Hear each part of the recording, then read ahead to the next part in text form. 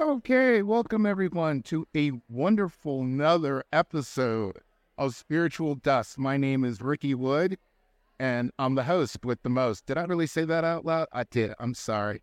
I'm excited today because it's kind of like a little history gig that we have going on. I have Megan and Frank Mendenhalls here, and a crew. Say hi, crew.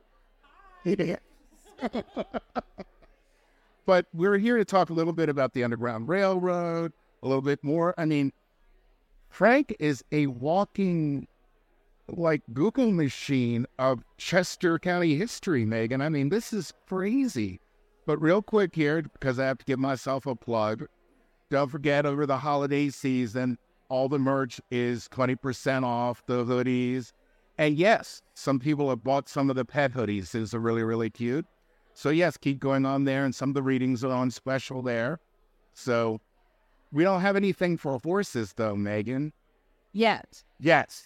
Although, God, that'd be a big hoodie to put on a horse. What would be something that a horse would want? I don't know. We do pads, saddle pads. Saddle pads. So Those be small. also, this episode is being brought to us by Fluid Pilates, where I go every week to have my ass handed to me by Courtney Davis. And it hurts a lot. Like I went today. I'm still really, really sore. But check out Fluid Pilates. She's wonderful. And actually, after being in a car accident, this has really helped me move around a lot. I've got better mobility, so on and so on. So without further ado, this is kind of whack because I was in Oxford at an event with you, Megan, and we had our session together, and am I mistaken, or did your ancestors actually really came through that session? Yeah. I forget everything. Do you remember anything about it, or? I love it. You said that there were a lot of people there, and that it was a lot of older people, like 1800s, 1700s, things like that. And they were, no one was really saying something specific, but that telling them about themselves. Right. I feel like I said the Negro thing. I kept hearing that in the back. Somebody folding a land. Yes, during that part. Yeah. And I could really feel a full energy come through that.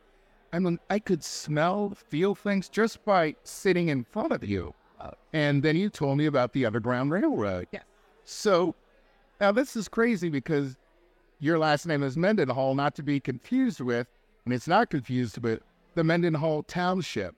So Frank, how did Mendenhall get started? Basically, we came from Concord Township, moved west to the 1703, and stayed for a while.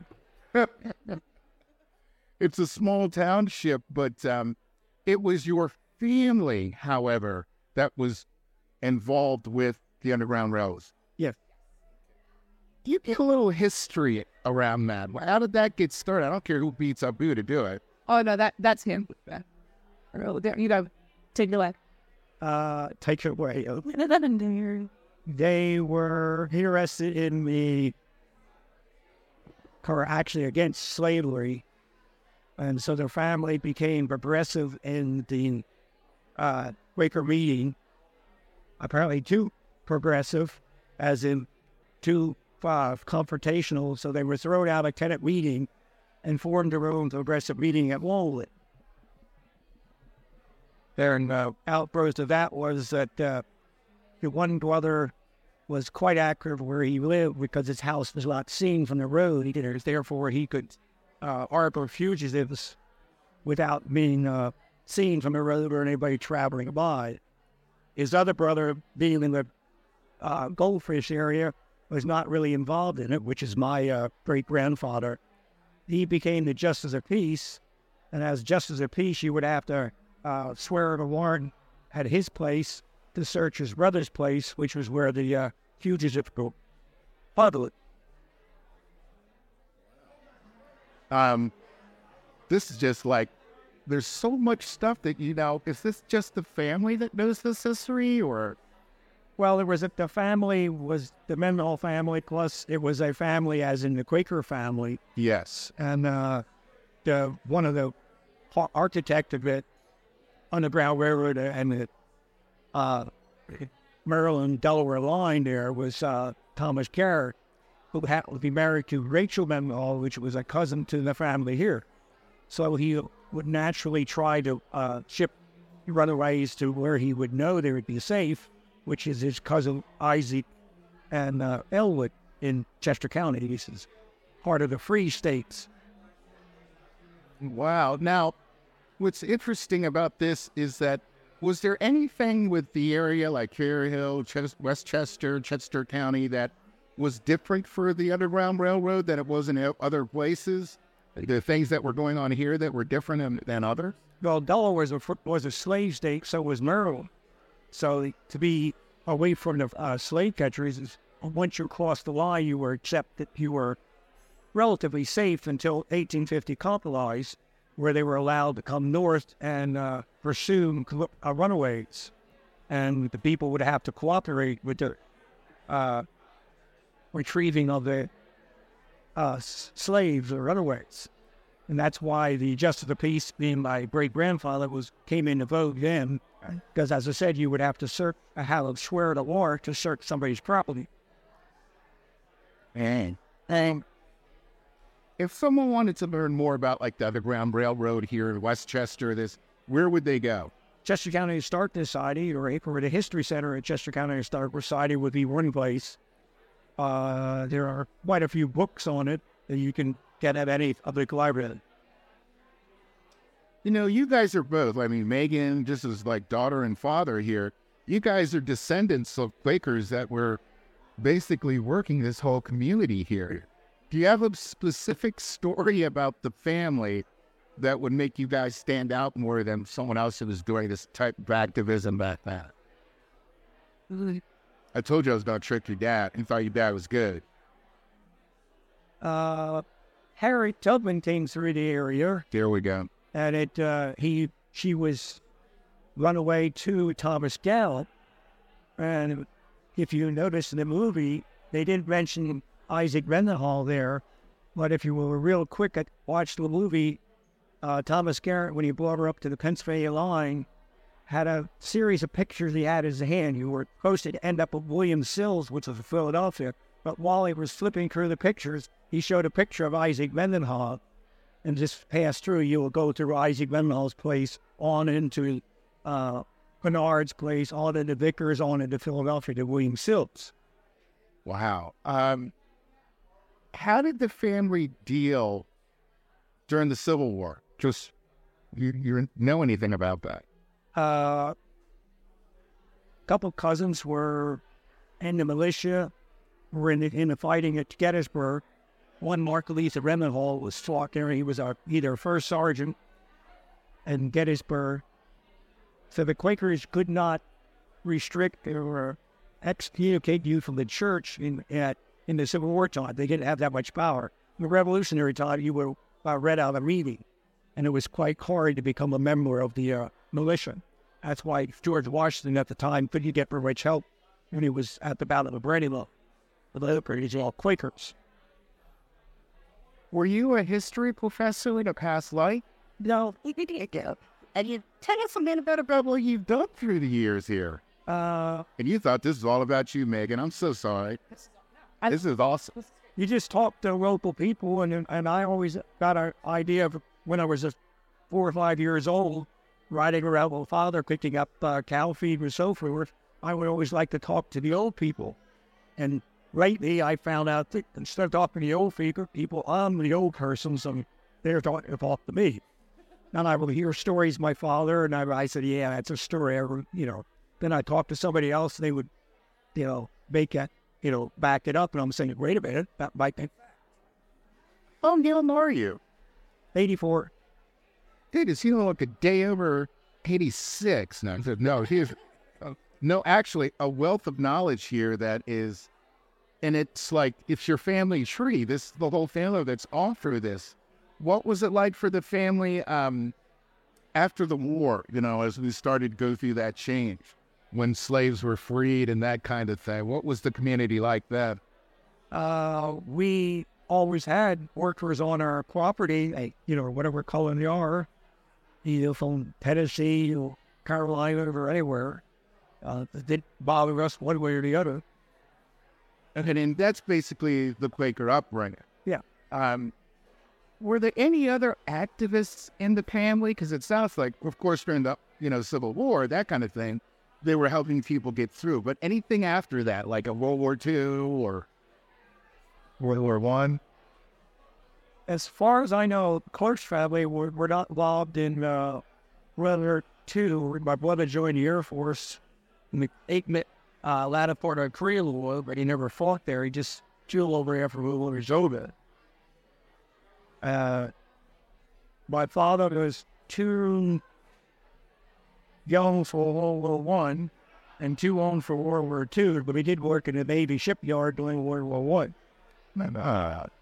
If there was one, Megan, I don't care if you have this or not, is there one story that you remember about the family during that era that sticks out for you?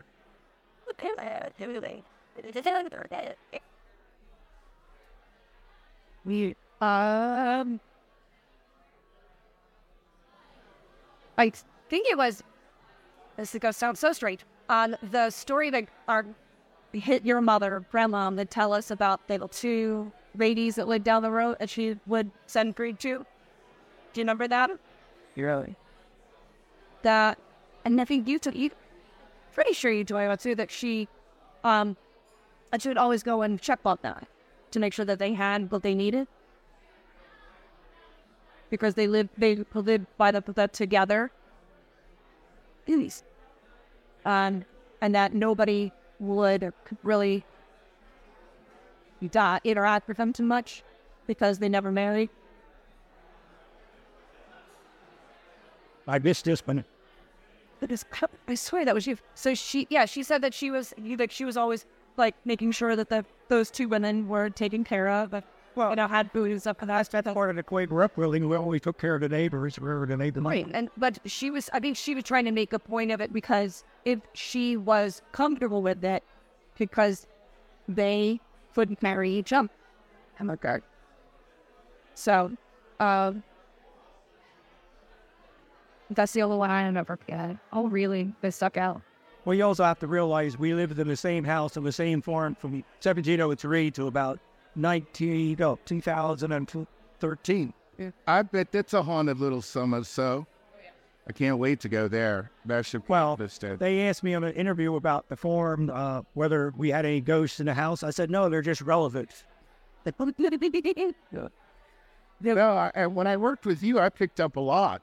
So it was so much energy around. I mean, as we were talking about the underground elevator, I could hear a man saying the word Negroes over and over again when I was setting up the lamp and everything else. I could even sometimes get in touch with smells, and I was overwhelmed. It was like crazy. And that was by being in your presence. So you have a lot of activity that goes around you. Do you think your Quaker upbringing or, the family history of Quaker has made you more stand up for other things in your lives? I don't think any one of us backed down from anything. Wow. I know Warren doesn't. We had the incident recently, like Covance and Cabell were living in the spring house, and her son was walking back and forth to the giant store at Allwood, and the neighbors apparently complained about a colored man walking up and down the road. This is the 90s. This is in the 90s.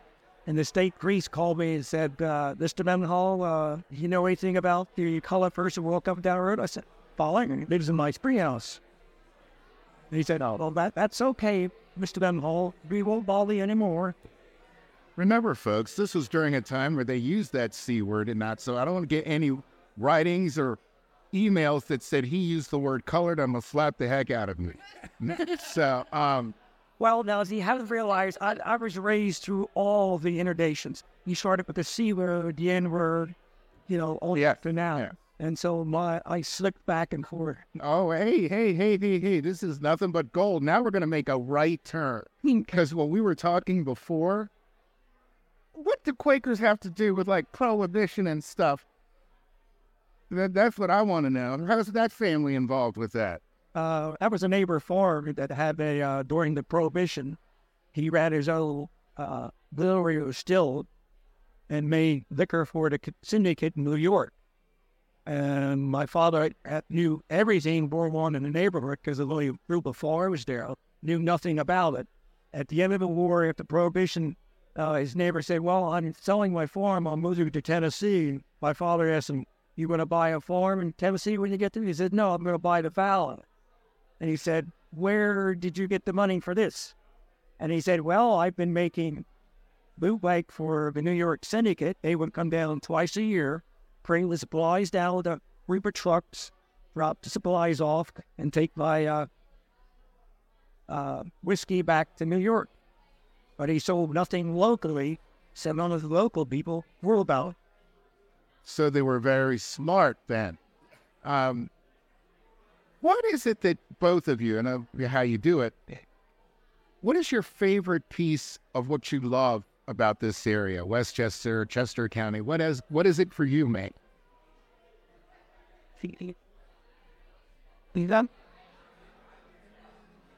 Don't say horses. There's a lot of family orientation. It's like a close-knit community. You look out for your neighbors. At that time, I knew all the boating people in Pennsbury when I first started because there wasn't that many neighbors. And you knew everybody, knew basically what was going on, who needed help, who didn't need help. It goes back to Indiana was taken care of by the local Quakers. They had a schedule where they, one family, what food to her and what housing they needed and so forth. So she was taken care of by the local Quakers. Wow, that's really amazing. So it's just tight-knit community for you guys. What do you love about the county the most, the area the most? It sounds so weird, but just cutting seasons, not being like, Well, I was in Arizona, so I had no seasons. It was just hot and not hot. So it's all of it, but not to be beat. Now, what's your other business that you're involved with here, horses and celery? What? Oh, I have a consignment saddle shop in Pocahontas, Delaware that I run for. It's part of a 3-store company called Maryland Saddlery. Go out that website, get the call. It's easy. It's MarylandSaddlery.com. Yeah, there you go. Locations. There you go. It's really just kind of been interesting to being in Paul the Energy Guy. It's almost kind of spooky being at it. You can feel the vibration, can't you? To start. What was the most transforming time for you, your history, when you were involved with county history, Frank? What was a real I don't know if it was the war for you or for what was a real transformative time for you? It was progression all the way from the beginning and just adding on. Even now, I'm still learning by the local people I talk to more about, questioning what I had ideas about, what is right, what is wrong. And the old buildings, one of them I live in now, we thought was just a carriage house turned into a house. We actually took it back farther. It was actually the original barn in the farm. All right. Through the progress of that, the idea of taking the building apart back by back, wanting it back, received, how it was transformed. What do you love doing with your life now? I always like asking that. I mean, you're a smart man. You just a wealth of knowledge. Being retired and answering questions. I like asking other people's questions and not doing any. I could do this all night. And actually, I'm going to think about doing another topic as well. And I always want you to make, I'm going to grab this. This has just been great. I'm hoping that, we'll go through the audio and fix it, do that kind of stuff. I'm going to hold it down. Hold it down. Hold that table down. But I want to thank the Social again for having me. Don't forget the Social here in Westchester. Got to be the most haunted restaurant I've been. Now, other people are going to argue. Now, gosh, I forgot the address, but the original Social that was here, I think it was on Dacefoot or whatever, was really a big part of the Underground Railroad here in Westchester. So that energy is all through here. We're actually over top of an old crematorium here. But the food is good. Food is great. Oh, if you like wings here. Remember, they're not ghosts, they're relatives. Well, Somebody's relative. they're always relatives. All our relatives. That lady's really more haunted than this one. That's why I kind of sad you. But I do want to thank you guys both for being here. We will work with the audio here and all of that fun stuff. I will have another guest again next Wednesday or be here. I'm working on 2 right now, so I don't know which one it'll be first. I do have an author coming on a different type of podcast that's recorded not live. And I think that's Jody McDuffie. I have to call her, but she just finished the book. It was a girl I went to high school with. And she just finished the book, so I can't wait to have her on. Thinking of having a nutritionist on here, so to talk about gut health and emotions. So if there's a nutritionist that is listening or anybody involved in nutrition, get back to me, and I will definitely have you on the show. Frank, Megan, thank you so much for being here. This is like, I think I owe you guys a drink or something here because nobody even walked up to us. Thank you and have a wonderful night. Take care.